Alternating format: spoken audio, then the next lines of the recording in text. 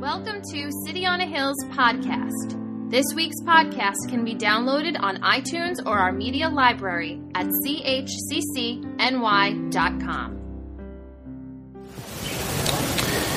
Well, I know Pastor Joe had just prayed for the fathers, but really heavy on my heart, and I'm sure for many of you, I would like to just say a little prayer for the parents of those individuals that lost their lives in Orlando last week. And how could I mean, as a father of a 2-year-old child, how could we not pray for that couple from Nebraska that lost their child this week? So if you wouldn't mind, just pray with me. Lord, we just come right now with heavy hearts for all those individuals that today, this Father's Day, is a very rough day. Father, I thank you that you are the great physician, Lord, that you heal physically, you heal emotionally. Father, I ask right now that there would be just a tremendous peace and presence, Lord, in the midst of chaos, in the midst of uncertainty, in the midst of, why did this happen to me? Why did this happen to us? How could you allow this to happen? Father, I ask as time goes on, Lord, time doesn't heal all wounds, as we hear in the world. But Lord, I ask as time goes on, that they would come to know that there is a real Savior, that there is a real person with a real personality that can meet their needs. There is one, Christianity is the only religion where there is one who came and lived as we live here today, and suffered and understands today what it's like to actually be human. Lord, I pray especially for that father, Lord,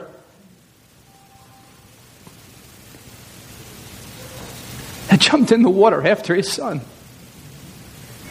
Lord, I ask that you would give him a picture that Jesus is cradling that child in his arms right now. And that child is with you forever, and that he will see his son again. Heal their wounds, Lord. Amen. Just a rough week, right? In especially for Orlando, a really rough week. Well, happy Father's Day from me. If you have your Bibles, or I would ask that you open to the Gospel of Mark. We are in a series here. I don't know how many weeks the series is actually going to be. I always know. I don't know how long the series will be. There may be some breaks. This summer, I know there'll be a couple of weeks I won't be here in July, but I'm really not in a rush. So I hope you're along for the ride. This is part 5. Pastor Tom will be here for part 6 next week. He's going to go ahead a little bit, and then I'm probably going to go back to a couple of stories or places that he's skipping. So I think that's important to say. I'm not going to give a heck of a lot of background again at this point. I would ask that if you miss a message in this series, everything's kind of building. So if you miss a message, I would ask that you go listen to the podcast. So I can't retell all the stories. The last 2 weeks we kind of had, it was great to hear people even last week with those aha moments. When we saw last week when Jesus healed that leper and how they really changed places at the end. It was cool that many of you got that and you saw that. And here is my main goal, the main crux of what I'm trying to do in this series is give you a picture of who Jesus really is as somebody that is not just some historical figure, right, that lived 2,000 years ago, but is a real person, lived a real life, had a real personality that we miss and that we can experience today. And what a travesty that has happened in the church, because I think many people, they look at Jesus and they say, Jesus kind of just blew through life, that everything was real easy for him. Right? It was so easy. He didn't have many obstacles to overcome. Maybe when he got to Gethsemane, maybe when he got to the cross. But we really miss a lot of things. And just go back to the beginning. Jesus Christ was not faking it. He was not making people think that, hey, look, I'm really a baby, I'm a young kid, I'm a, adolescent. No, he really walked through the stages of life. And the incarnation it was real. What a treasure, right? For us, the incarnation really happened. But as I did last week, I had to pull a couple of pictures, some of the artwork, what has been lost. I know it's not Christmas time, right? Unless I'm wrong, I don't think it's Christmas time. But we're a couple of months out from that. But think about the incarnation and what has truly been lost. Look at some of the pictures, right? Like, here, just look at some of the pictures again. There is baby Jesus, right? How majestic he looks. And there he is in the manger. And he kind of looks like, he's reassuring all of the adults there. Hey, it's going to be okay. I'm Jesus. Everything's going to be all right. You have nothing to worry about. That he had like this adult consciousness. And he's talking to everyone. There's another one for you, right? There he is. There's baby Jesus. And we kind of think, right, he's born into this world. We lose the heart of Christianity. We lose the heart of the fact of the incarnation that God really did come in the form of man. He really did. This really happened. That Jesus Christ really lived in Mary's uterus for 9 months. Did you hear what I said? He really lived in her uterus for 9 months. He really came out and breastfed. He had to tie his shoes. We think, like, right, he's 1 year old and he's like at the dinner table and there he is, like he could talk to mom and dad. Mary, if you wouldn't mind, could you pass me the olive oil? Joseph, if you wouldn't mind, could you pass me the lamb? It is quite sumptuous. Like they had these conversations. I think that's what people think sometimes. No, that's not real. And think about it. What was it like for him? We don't see this in the movies that they make and how they depict Jesus and how he grew up. What was it like for Jesus? I picture him as a young kid. He's 6 or 7 years old. And what was it like when he went outside? And Joseph, we know, was a carpenter. He worked more with stone than he did with wood. But they're outside. And what was it like when Joseph is there with Jesus and he's teaching him how to use a hammer and a nail? Can you imagine those things happened?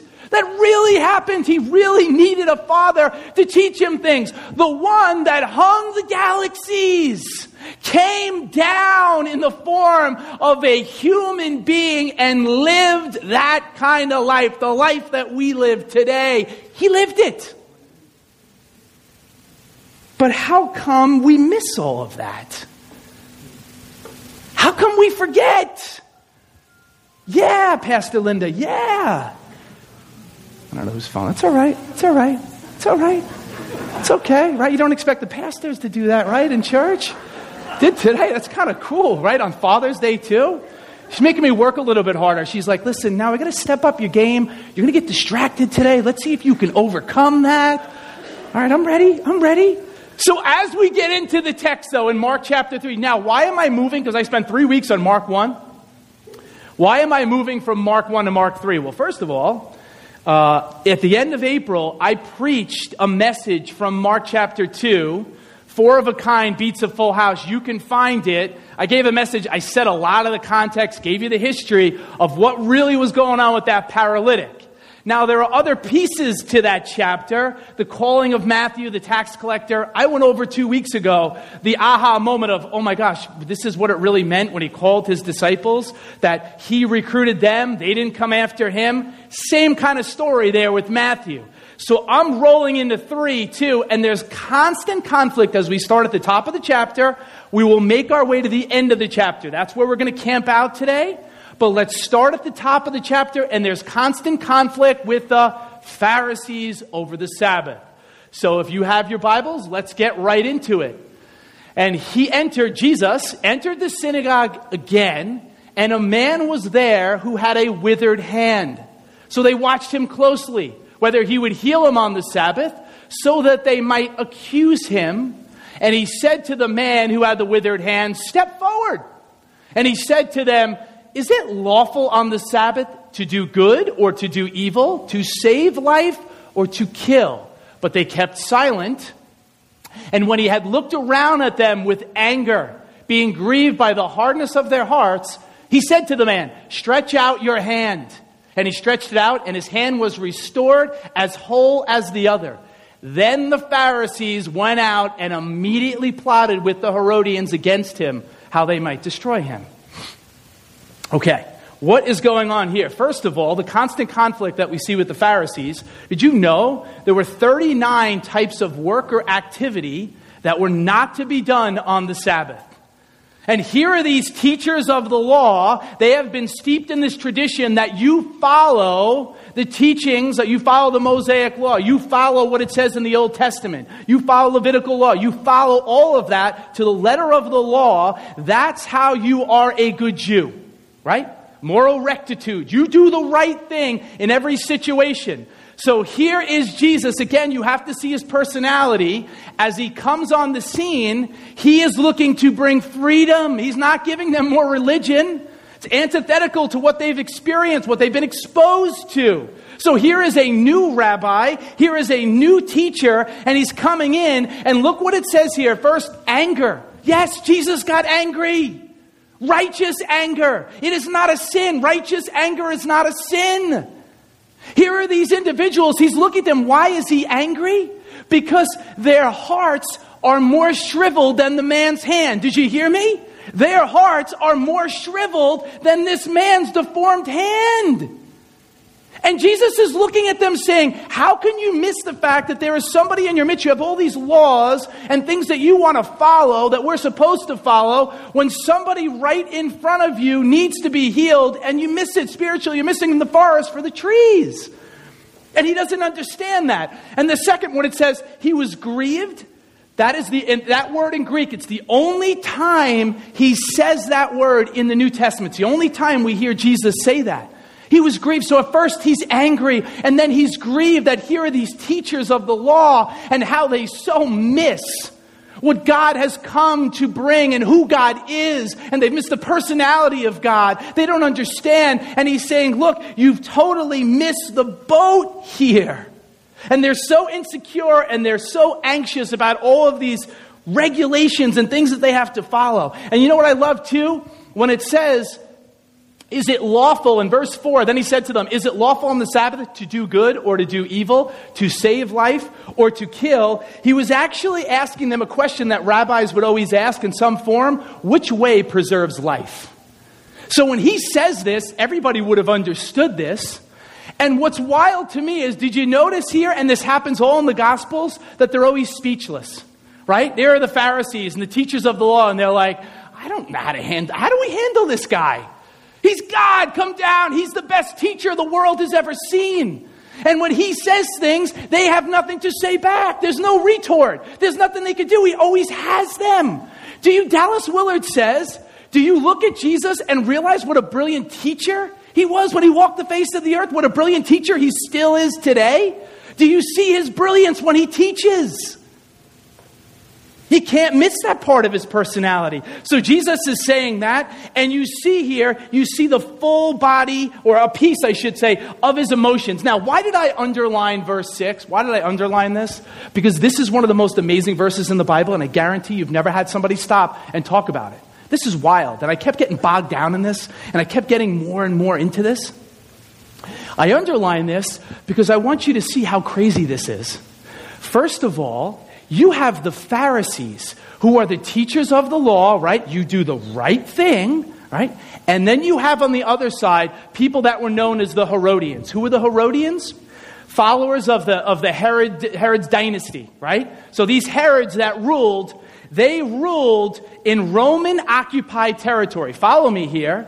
They brought with them, wherever they went, they brought with them Greek culture. They were pagan. They were very secular. See how easy this is to miss? You have here, let me put it in terms that you'll understand. We have the red states and the blue states coming together. Like if you have Trump and you have Clinton, and they're coming together and they're looking to get rid of Jesus. Do you see how wild this would have been in society? They hated each other. The Pharisees wanted nothing to do with the Herodians. Look what the Herodians are doing to society. They're trying to bring their culture in. Look what they're doing. Both sides had utter disdain for each other. But when Jesus Christ comes on the scene, he's not long into his earthly ministry. And right away, do you see the opposition? It's right here. They're seeking how they might destroy him. Are you kidding me? This is what Jesus Christ really went through. Real human being, and everybody, their ire was against him. They want to snuff him out. How can we take this Jesus out? They don't agree on anything, but they agree on that one thing. All right, now, 7 through 9. Stay with me. Stay with me. But Jesus withdrew after that with his disciples to the sea. And a great multitude from Galilee followed him, and from Judea and Jerusalem, Idumea, and beyond the Jordan. And those from Tyre and Sidon, a great multitude, when they heard how many things he was doing, came to him. So he told his disciples that a small boat should be kept ready for him because of the multitude, lest they should crush him. So here he is, and let me show you a map. Let me give you, because you read this, look at all the areas. Now, you have Gentile areas where it says Tyre and Sidon right here. Let me show you on, where am I going here? Oops, I went the wrong way. There we go. It's kind of hard for you to see the map, but here is, if I point here on this map, this is like the Sea of Galilee region, and up here you have Tyre and Sidon. All the way down here, you have Jerusalem. Why am I pointing this out to you? Let me teach a little bit, and then we'll get into some more fun stuff. It's important for you to see, though, when you read this text, people are coming from 100-mile radius. Did you hear what I said? People are coming from 100-mile radius. When we were in Israel last summer, how long did it take? A couple of hours, right, to get to Jerusalem from where we were, the Sea of Galilee? That's with a bus. That was with a bus. I ever tell you too, it was on the Sabbath, right? Jewish Sabbath. And there was some kid that came out and he was throwing rocks he hit our bus with a rock because we were actually working. We're on a bus. We're breaking the laws of the Sabbath. It was pretty wild. I mean, that was one of my favorite moments of the trip, actually. People were afraid. I was like, this is pretty cool. Getting pelted by rocks? Doesn't get better than that. All right. So people are coming, right? People are coming from this great radius to see Jesus. You have to see the Gentile areas like Tyre and Sidon. They're multi-ethnic. They're multi-racial areas. It doesn't matter what the color of people's skin is. It doesn't matter if they're male, female. It doesn't matter who they are. They want to get close to this Jesus. I would say, scholars, assert, this is probably the height of his popularity. Jesus Christ, this is the height of his popularity. So on one side you have the teachers and the Herodians. They want to kill him. And then the other side, you have all the people that want to get to him. Now, take this a step further. What does this mean? He's healing all types of diseases. We've been seeing that since chapter 1. What was it like? I'm thinking this week, I'm going, what was it like to be a doctor when Jesus is on the face of the earth for these 3 years? Did you ever think about that? He's healing all these diseases. Blind, mute, necks. He's healing cancer. You name it. He's healing all these diseases. I imagine it was a place, he's trying to show us what shalom looks like. Jesus was trying to show us there one day will be a world where there is no sickness and there is no pain. He comes in and he's healing everybody. What was that like? The master is on the scene and it's kind of easy to miss. So people are coming from all different areas. And again, we miss this part. Look what it says at the end. He told his disciples a small boat should be kept ready for him because of the multitude, lest they should crush him. Crush him. Have you ever been in a crowd? Have you ever been in a sporting event and you worried, you were fearful for your life and it got really crazy? Can you imagine what it was like? Again, real human being. What was it like for Jesus Christ when he came on the scene and all of these people, throngs of people, are trying to get his attention and they want to be healed? What was that like for him? You could turn the air conditioning on, by the way. I see people like waving there. I don't think it's on. It is on? It's not working too well. Okay, that's all right. So what was it like? What was it like in that respect? All right, now, let me hone in. Now that I got through that, let's get to the really good stuff. You ready? Okay. Last part of the text here, starting in verse 13, moving down to the end. After this, right? So he's healed all these people. The Herodians, the Pharisees want to take him out. What does he do? Goes up on a mountainside, prays. He's going to pick his apostles. He went up on the mountain, and he called to him those he himself wanted, and they came to him. Then he appointed 12 that they might be with him and that he might send them out to preach and to have power to heal sicknesses and to cast out demons. Simon, to whom he gave the name Peter. A lot of you skip through these probably when you read the Bible, right? All the names. James, the son of Zebedee. John, the brother of James, to whom he gave the name Boanerges, that is, sons of thunder. Andrew, Philip, Bartholomew, Matthew, Thomas, James the son of Alphaeus, Thaddeus, Simon the Canaanite, and Judas Iscariot, who also betrayed him, by the way, right? He just throws that in there in the end. By the way, in case you didn't know, Judas is the guy, right? He's the one who betrayed him. Now, this is interesting. Jesus then is taking them up on the mountain, and what is he doing? He's giving them new names, right? Giving them new names. They had their names, and what's easy to miss, you probably passed through this a million times, and it's another reason why I'm kind of camping out here, because names in the ancient world were very important, and naming was an act of importance and power. And actually, the more names that you had, the more powerful, the more prestigious you were. Right? You were a multi-dimensional character. If you had 3 names, people looked at you as somebody that was very important. And you may say, yeah, maybe back then names are really important, but names aren't that important today, right? Does it really matter? Maybe those people in the ancient world were very superstitious. And I would say, you are 100% wrong. Do you know how much money consulting firms are paid to come up with product names, company names? Right? Go to New York City. The amount of money, the vast amounts of money that people will spend, companies will spend, but it's not just companies and it's not just products. It's actually people. People. Now, here you go. Ready? Okay. Let me give you some examples. Does anybody know the name Demetria Goins? Anybody know the name Demetria Goins? Did you ever hear that name before? Did you ever hear of it? All right. Demi Moore. All right. That's Demi Moore. How about this one?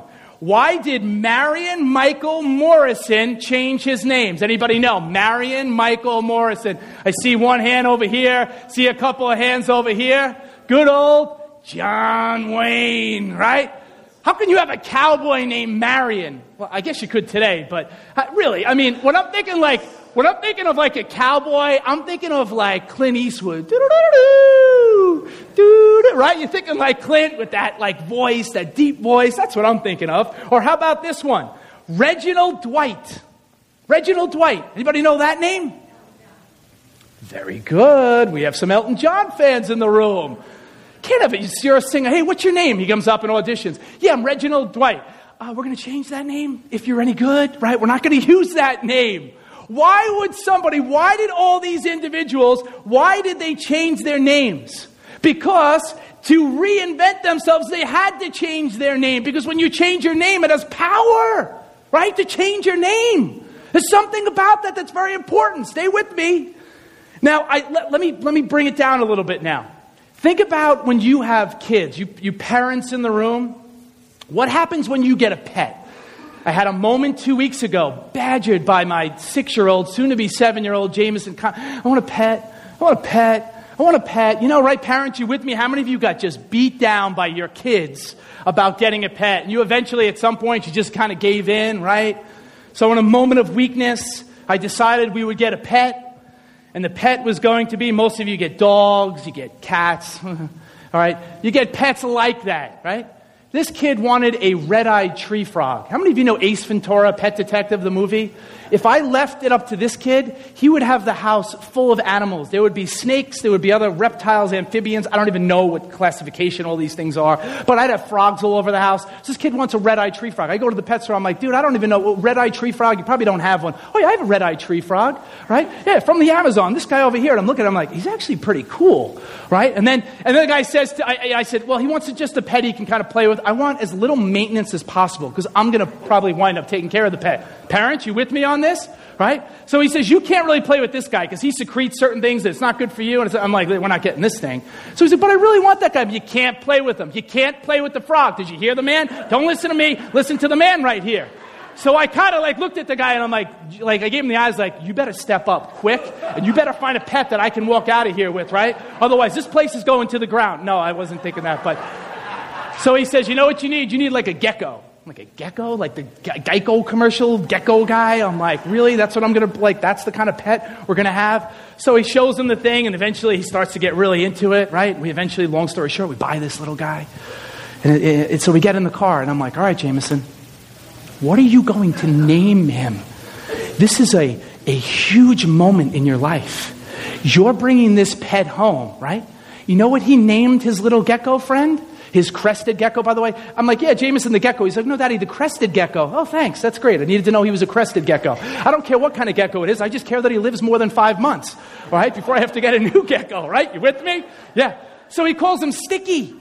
So I call him Stinky a lot. You know, Poppy, Pastor Joe, we kind of say that to him, and he's always, Daddy, it's not Stinky, it's Sticky, right? Torture the kid just like my brother tortured me when I was a child.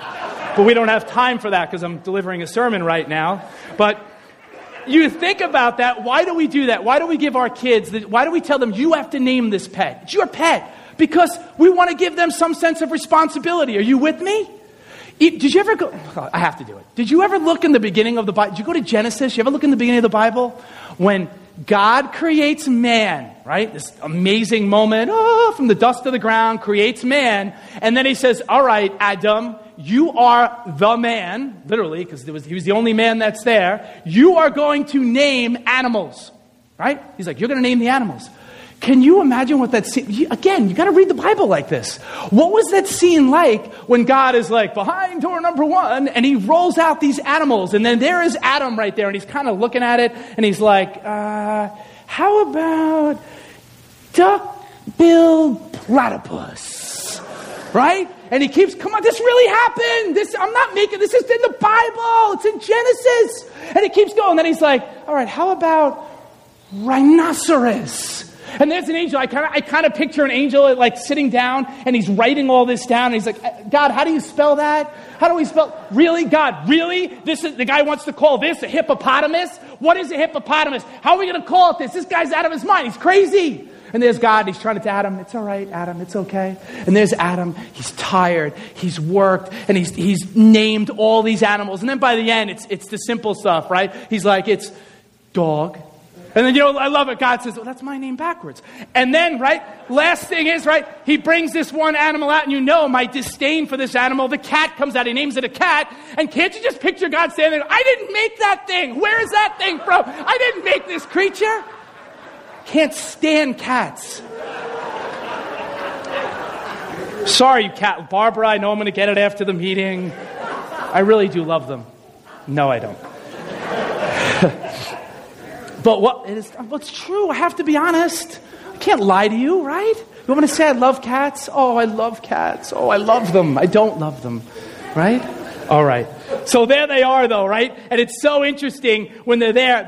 And having said all that, how about when we name our kids, right? How about when we name our kids? I'm a teacher at a high school, so it's kind of neat when I have like 150 names every year that I roll through, and it's like first day, and I'm like this year I had a kid, great kid. And I'm like, Heaven. Heaven? Is Heaven here today? How are we doing, Heaven? And then I'm not, listen, there are other teachers in the room, they can tell you get names sometimes, and you have to keep a straight face. That's tough for me. It's not easy, right? Heaven, yeah, I want this. So this year I want the story. Where did this come from, right? It's a beautiful name. You go on and on, right? Give me the story. Kid gives me the story. Parents, right? You know what I'm talking about. And some of you have done. You pick a name, and you're saying, I want to pick a beautiful name. I want my child to live up to this name. How many of you, right? You with me? I want the kid to live up to this name. This is a strong name. This is a biblical name. My kid is going to live up to this name, right? You with me? Yeah. So we do that. We give them these names, but we're really, in a sense, impotent to bring about change. We can't make things happen. We think we can just by naming a child and saying this is their name, that they're going to grow up and be this great, man or this great woman. We're really powerless in a sense. How about this? There was a great book that was written probably about a decade ago, Freakonomics. It was a New York Times bestseller. And my favorite chapter in the book, and I use it in my sociology classes, is a chapter, What's in a Name? It talks about names. They have all these anthropologists and sociologists, and they're talking about names. Let me give you a truth. This is a true story. In 1958, There was a man by the name of Robert Lane. He has 5 children. Wife is pregnant. Child number 6 is coming out. Honey, what are we going to name the child? Robert says, I know. We're going to name him Winner. Yeah. Child number 6 was named Winner. I'm not done. They have another child, their final child. This is number 7. We have Winner over here, number 6. Let's name number 7 Loser. Loser. True story, right? Winner over here. And you would think, now listen, this is the best part of the story. You would think Winner actually turned out to be this great guy, right? Winner had a rap sheet, got arrested over 30 times, burglary, all these different things, all these crimes. He was in and out of jail. And Loser, who now goes by the name of Lou, was a detective, actually a sergeant in the city, went to a prestigious prep school, really smart guy, a decorated police officer in New York City. So you would think Winner made it, and you would think Loser's down here, but it's actually flipped. We think we have more power than we actually do, just by giving somebody a name. You could buy listen to me. You could buy a piece of land, or you could take your house, your area, and get a sign made by somebody. Go to Alley Cat's sign up the road and have on the sign, this is Peace Lake. Remember that? I remember as a kid, now I still have scars from this one. You ready for this? Do you remember where you took us when we were kids? We went to a place, now some of the older people in this room, you know what? Camp Hope, right? Camp Hope is where I lost hope. Okay? The things I remember, Pastor Joe, my dad, almost got electrocuted in one of these. I wouldn't even call it I don't even write those. What did you keep us, barracks? I mean, I have to be good. I want to say things I can't say, but it was not very, the water was gross. I'll never forget there were water snakes, and I saw a snake going across the water one time, and I'm like, is that normal? Is this normal? Camp Hope, and you go there and you're supposed to touch God in this beautiful place. I didn't like it. I didn't touch God in that place. No, it actually pushed me. I'm kidding. It was a nice place. All right. But you can come up with a name for something, but just because you name something, so you give it a name, you could still have strife. There could still be turmoil. Just because we give something a name doesn't mean it actually changes. But now let's get serious.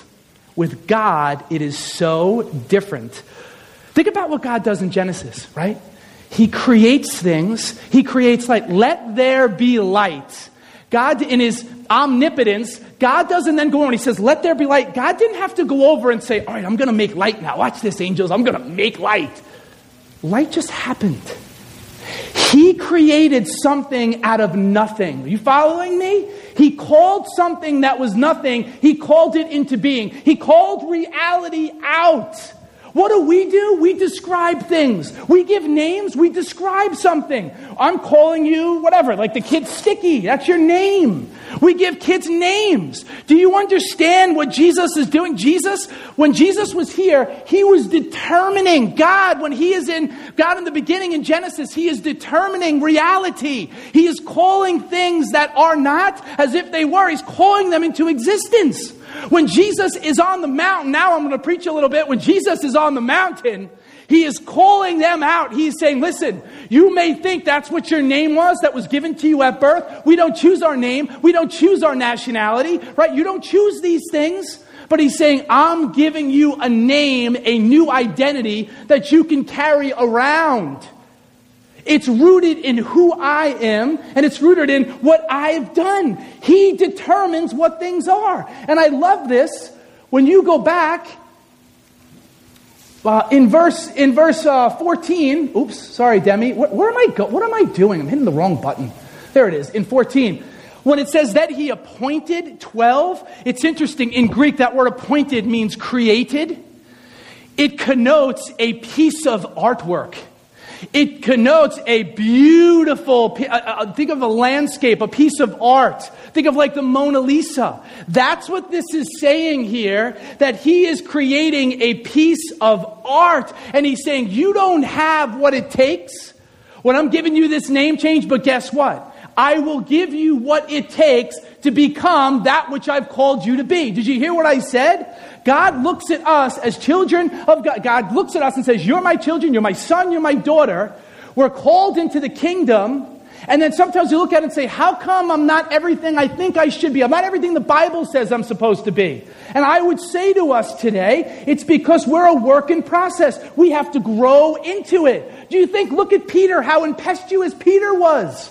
Peter, he's so thick-headed, this follower, how thick-headed he was. He denies Jesus 3 times. He changes his name to Rock. He's the original Rocky. Call him Rocky. So you look at Rocky and how he fails all the time. He sinks like a rock when he's trying to walk on the water. The guy fails time and time again. Jesus called him Peter, you shall be Peter, but he had to grow into his name. It was going to take time. It wasn't something that was just going to happen overnight. And you know what you miss here? Can I give you a facet of Jesus' personality if you're ready to fall asleep? Let me give you a piece of his personality. We miss his humor in this story. You missed his humor. You're going, really? Do you see the nicknames? Right? Just look at some of the nicknames. The fact that he calls him Peter, right? The fact that he changes his name and he's the least rocky of all of them. He's the guy that's constantly getting in trouble. He's the guy that denies him. You have to see the humor in this. And then how about James and John, the sons of thunder, right? You have to see how many of you love people that make you laugh? Right? You love people that make you laugh. Like my sister is here. My sister, I love to be around my sister because she always makes me laugh. My brother-in-law, he's not here. He always makes me laugh. I love to be around people that make me laugh. Love to have fun, right? How come we have a sense of humor? And you miss this. How come we have a sense of humor? Because God has a sense of humor. Because Jesus had a sense of humor when he walked the face of the earth. Stop reading the stories in the Gospels as if Jesus was some mannequin and he walked around and he wasn't real. He was not some character. He had a sense of humor. Look, can I go back to creation again? Think about it. Did you ever just look at some of the animals that live on this earth? Have you ever seen an ostrich up close? Look at an ostrich. Let me show you a picture. Look at an ostrich up close. Are you kidding me? Are you serious? Oh yeah, God doesn't have a sense of humor. You don't think they were kind of laughing? Look at this guy. Adam calls him an ostrich. Oh, look at this guy. How about a hippopotamus? Look at his tail in proportion to the rest of his body. Right? You didn't think that was fun? I think it's hysterical. Look at his little tail. Look at this guy. He's this monstrosity, and then he's got this little, tail. Come on. How come we've missed God's sense of humor? You know what we get in the Gospels? We get the stories, but we miss the in-between time. What do you think they said to Peter? You're the rock. Yeah, he's going to build his church on you, buddy. Yeah, sure. We missed all the little nuances. What was it like in the in-between time? James and John, he called them the sons of thunder. We don't know why. Scholars debate this. I mean, I think maybe mom was actually the sons of literal thunder, because she would go up. She was quite assertive too. Hey, Jesus, can my boys, one sit on your right, one sit on your left? You think you can make that happen? But here are these guys too. I think they were loud. I think they were bombastic. And I think they entertained Jesus all the time. There they are, right? Do you remember this moment? Can I give you a couple of moments to really show you his personality? Is that all right? How about this? They're in a Samaritan village and they're unwelcome. And there are James and John. Jesus, would thou have us call down fire from heaven and consume everybody here? Can you imagine his reaction? I think he laughed. I think Jesus was like, are these guys kidding me? Are you really seeing it? Go ahead, guys, let me see it. Just like Elijah from the Old Testament. Let me take a seat. Go ahead, boys, take over. You don't read that in the story, but what was that really like? He has a personality, a sense of humor. How about in John 1? Can I give you one more? I wasn't going to include this one. I don't have a PowerPoint, right? You want one more? Yeah, that wasn't very enthusiastic, but in John 1, right? Jesus calls Philip. He calls Philip to be his follower. And there's Philip, and Philip follows. Immediately after Philip follows, what does he do? He goes to get Nathanael. We don't know if Nathanael, scholars debate, is it his brother? Is it his buddy? Whatever. We'll say it's his brother. We don't know for sure. He gets Nathanael. He's like, Nathanael, I found him. the Messiah, the one that Moses said, this is the one, this is the guy. He's the guy from Nazareth. And there's Nathanael, and he's like, can anything good come from Nazareth? Nazareth is like lowlifes, degenerates. Nothing good comes from Nazareth, right? But he takes him along, right? He takes him along. And there's Jesus. He sees Jesus sees them from a distance. They're coming, and he looks at Nathanael. You know what he says? There's a true Israelite in whom there is no deceit, there is no guile. And then Nathanael's like, says, you can read this. He's like, do you know me? Like, do you ever like somebody says something to you and you're like, Rabbi? He's like, dude, do we know each other? Because I don't think I know you that well. Really? Right? So then he says back to him, Jesus says, how do you know me? And then Jesus says back to him, I saw you sitting under the fig tree. Right? I saw you sitting under the fig tree. And then what does Nathanael say? Nathanael says, oh my gosh, you are the Son of God. You are the Messiah. And Jesus says right after, go read it in John 1, the end of chapter 1. And then Jesus says, you believe me because I told you I saw you sitting under a fig tree? That's why you think I'm the Messiah? Oh, Nathanael, that's good, Tiger. Yeah, come on, come with me. Come follow me. You haven't seen anything yet because I'm going to raise Lazarus from the dead. I'm going to walk on water. I'm going to still a storm with my words. I'm going to open my mouth. I'm going to raise the dead. I'm going to do things that are going to blow your mind. You have to see this man had a sense of humor. I got a little carried away there. Now, can we get to the real deep stuff? Can we go move from the shallow end a little bit to the deep end as we conclude a couple of minutes here? Now, I want you to see this story of the naming of the apostles here. What's really interesting to me is Jesus is getting at, where do you find your identity? You have to look at this. He's renaming them because he's looking at them and he's looking at us today. And Jesus is asking us today, where do you get your identity from? We live in a world, Dan Allender, a Christian psychologist, in a really great book, he said this, I was thinking of it this morning, he says in one of his books, we have been written on from the outside. Our culture, the world in which we live in, writes on us and tells us what our identity is supposed to be.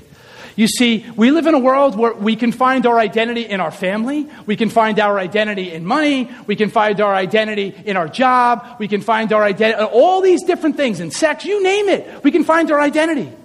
And what Jesus is saying here is, you have to find your identity in me. Because when the storms of life come, when things come against you, the only thing that will sustain you is if you have a solid core, and I'm really living on the inside, and you have an identity that is rooted in me. Because if your identity is rooted in me, you can have a lot of money and be okay. You can live in poverty and be okay. Things can be really good, you're on the top of the mountain. Things can be really bad, and you're on the bottom of the mountain. Your identity has to be rooted in me. And I was thinking about it. How many of you have watched this OJ 5-part series? Yeah, I guess, all right, so you're one of your pastors. I'm one of the only ones that I watched every part. Last night, I finished it. I watched every single part. Riveting. And I'm not I'm not getting into what innocent or guilty. That's not why I'm bringing this up. I'm bringing up the show because what was so interesting to me and the most depressing or the saddest part of it, I mean, it's chilling, it's haunting, it's one of the best documentaries I've ever seen, series I've ever seen. And what was really fascinating to me was, here is a guy who is this amazing athlete, right? He's garnered all of this glory on, athletic fields, and people, they love OJ. Oh my gosh, OJ this, OJ that. OJ, the saddest part for me was, he really didn't know who he was. Last night in the last part, people were like, I didn't like this guy, I don't like this guy. And then they would meet him, and then his close friends would say, oh, he OJ'd you. You got OJ'd, you got juiced. You got juiced. Because he didn't even know who he was. That was the saddest part for me. And I've read things. Kareem Abdul-Jabbar said this about athletes. You die 2 deaths. What is it like for an athlete or an entertainer when you're done and you no longer have that? It's no longer your career. What are you left with? There's no self. And I'm sorry to say, we live in a world where we chase all these things down, and then when they're taken away from us, which they will at some point, they will be taken away, what is left? All that will stand is what we put on solid rock, a solid foundation to know Him, to know who He is, to have our identity grounded in Him. And listen, I'm on the path just like you. It is not easy, but I'll tell you, at the end of the day, all I want to do is to know Him. I want to know Him more. I want to know him. I want to know everything about him. I don't want to have my identity rooted in just being a people pleaser. At school, how I teach in front of you, what I do, and getting approval. I don't want my identity to be rooted in those things, in things that are here today and they're gone tomorrow. Why do we keep chasing all these things down that don't really give us eternal satisfaction? Chief end of man is to enjoy God forever. The chief end of man, chase God down and enjoy him forever. That's what we were made for. Why do we run from that? Come on, can I really just talk to you? Can we just have a conversation? Why do we run from that? That's what we were created for. We were created to know him, to experience him. It's been tough for me as a preacher as of late. I don't know. Everywhere I go, no one wants to talk about him. And I'm not one of those guys, you know me. I'm not a super spiritual guy. But I'm around places, I'm around people, and I'm like, is Jesus real to you at all? Do you want to talk about him? Because I don't really care about all this other stuff. Hey, listen, tonight at 9 o'clock, I'll be watching the Golden State Warriors and the Cleveland Cavs. I'm not reading my Bible tonight. Let me tell you that. I'm sitting in front of the TV set and I'm watching a game. Listen, but you live in this world. It doesn't mean I'm super spiritual. What's wrong with people? Why would they watch a game? But listen, when are we going to be a people that really talk about important stuff? Stuff that really matters. And I meet people over and over again, and people, it's like, I'm not talking about going to church. Are you with me? I'm not talking about you just coming to church. You know what's interesting? You know how you get a new name? I'm moving away from mine. You know how you get a new name? You live with him. These apostles didn't say, Jesus, can I come here Friday at 5 o'clock and have an appointment with you? Jesus, what does your calendar look like? They lived with him. They lived with him 24/7. How about us? What are we doing? How can we create more time in our lives? You say, oh, here we go. Here goes the preacher. It's the truth. I don't know what else to say. I can't say this when I'm out there. I'm in conversations with people and I want to go, how's your walk going? But people don't want to talk about that. They want to talk about all this trivial stuff that doesn't mean anything. It's totally meaningless at the end of the day. We have to be a people that have our identities rooted in Christ Jesus. You know what he says here? Give me 5 more minutes. Look what he says here. The Bible tells us in Revelation that we're going to get a new name. We're going to get a new name. Just like the apostles, you and I, we're going to get a new name. Ready? Look, let me show you. Oh, there it is. He who has an ear, let him hear what the Spirit says to the churches. To him who overcomes, I will give him some of the hidden manna to eat. Here it is. And I will give him a white stone, and on the stone a new name written, which no one knows except him who receives it. Are you kidding me? What the heck? And scholars debate this, what this means. But at the end of the day, we're a people, we will receive a new name that is known only to God and us. And you're going, what, really? Yes. Just like the apostles were given a new name, we will have a name. We will have that kind of relationship where God will know us. Think about the uniqueness of this. Of all the people on this planet, that every single one of us will be given a name. And I know you're sitting there going, I want my name, man. Tell me what's my name, right? You want to know. And I would say to you, if you went home tonight and prayed, God, can you give me my name? I want to know what my name is. And you got it, and it was written down on a piece of paper. Say somehow, like this amazing moment, and somehow it was written down on a piece of paper, and you're like, that's my name. And you're like, all right, you would take that name? Peter got his name. It took forever for him to grow into being the rock Christ could build the church on. We grow into the name that God has given us, and we have all eternity to grow into that. But I'm here to tell you, that's how much he loves us, that he gives each of us a unique name. And how do you learn this? How do you learn how to get this name? Do you notice when he took the apostles up there, you notice he names not 5, not 8, not 12, he names 12. He names 12. Why? Because they would have known he's bringing us up on the mountain. He's reconstituting a new nation. This is what Moses did. He brought the 12 tribes and he brought them up on a mountain. right? And he did the same thing. He said, look, God is creating a new nation. God's creating a nation here. Jesus is reconstituting that. And he's saying, look, I'm creating a new community.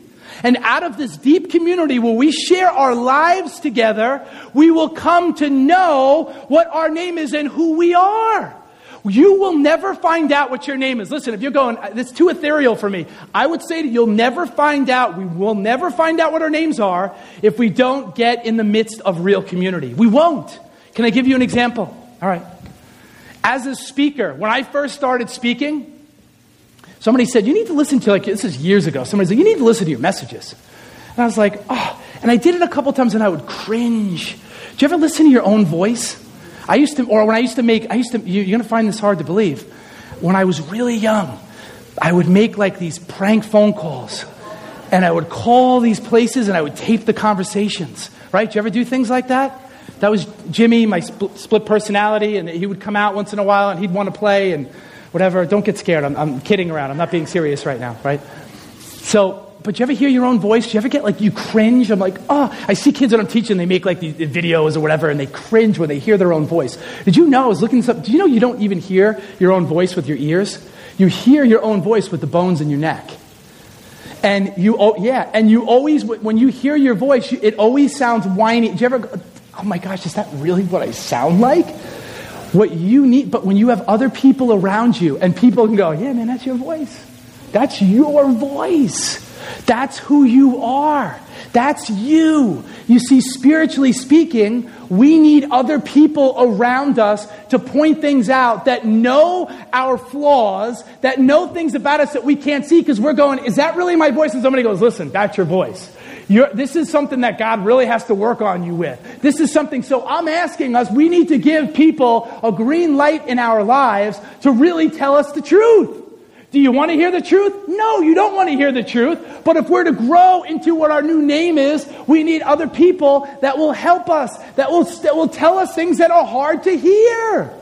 You can play the fun Christianity game and everything's great, everything's awesome. You can sing your songs and you can just lie to each other and go on and do that for perpetuity. You can do that. But where the rubber meets the road is where we really tell each other the truth. And then finally, I'm really closing now. Charles Spurgeon, the second thing, I said it before, but we really need to sit at Jesus' feet. I don't know why we make this so complicated. These disciples lived with Jesus. Charles Spurgeon, the great English preacher from the 19th century, he preached a sermon one time on the parable of the prodigal son, right, in Luke 15. He preached a sermon on 3 words, right, the 3 words. You know when the father runs out and he kisses the prodigal son? You know what he preached on? And kissed him. That was his sermon. Those 3 words. And this is what Spurgeon said. And I was arrested when I read this.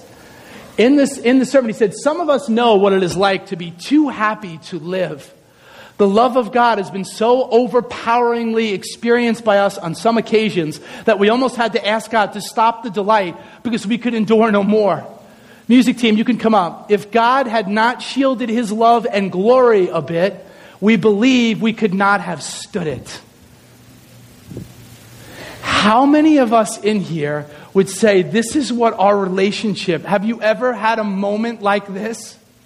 Where you were so overcome with God's love for you and who he is, how much he loves you. And those moments that you're just like, man, they literally take your breath away because you can't even control it.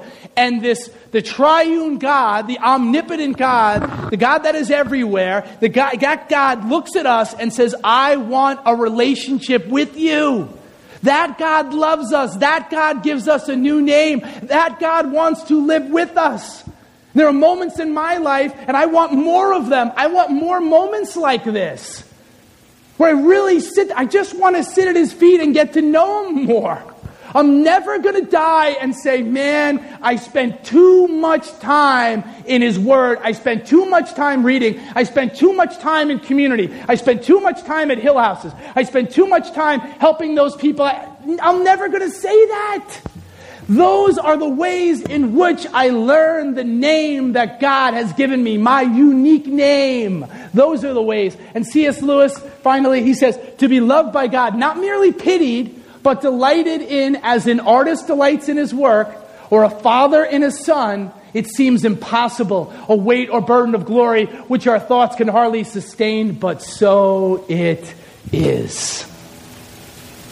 So it is. And he chooses us. You know what I was thinking too? As we come to this table, I was thinking, those disciples, their names are like etched in people's minds forever, right? They're never going to go away. They're famous, those people. Kings and queens, though, their names, people, they don't remember all of them. These guys, their names are there forever. And God says to you today, and he says to me, you can have the same exact story. And you say, I didn't do anything. No. God is looking for a people that will come and sit at his feet. He's looking for a people. He's called us. He's called us out. He gives us a new name. And he's saying, please, I want to dine with you. This is why he went to the cross. So he could be with us. Not that we could just know about him, that we could actually know him and his personality. Don't you want to know him today? Don't you want to know more about his personality? Well, Father, I ask as we conclude and as we come to this table, as we come to communion, Father, I ask that you speak to every heart in this room. Speak to everyone, Lord, that feels as if they don't have a destiny. That the evil one, Lord, we come against the evil one that has tried to steal and to kill and to destroy destinies in here. God-given destinies. Father, let everybody in here see how unique they are. How favored they are, Lord, and how meaningful, how you treasure all of us, how you've called all of us, not some of us. Because of what you did on that cross, Lord, we can come into a relationship with you. Father, I ask as we continue this series that we really, really would know you in a deeper, a fuller way, that we'd have a new spirit of wisdom and revelation that would overtake us. Father, I ask that you would just come alive off the pages of Scripture as we move through. Yes, we see you as a miracle worker, Lord. We see you as God in control over everything. But Lord, I don't want to lose your humanity. Lord, I don't want to lose the fact that you really came 2,000 years ago. You really came in the form of a baby that grew up in this world. Father, may we not lose that because we've lost that in the church. You were fully God and you were fully man. Come alive for us here, as only you can do. Spirit of the living God, move on our hearts. Move on us as we leave here. Father, may we not move away from it. May we just, everywhere we go, may we want more of you. May we want to talk about you. May we not get so caught up. Wake us up to the trivial conversations, the things that we're chasing down, how we've rooted our identity in things that are not of you. Good things, Lord, but how we've made them idols and how we've made them the thing in our lives. Good things, Lord, but not the greatest thing. Lord, the greatest thing that we can have and know is to experience you, the way, the truth, and life.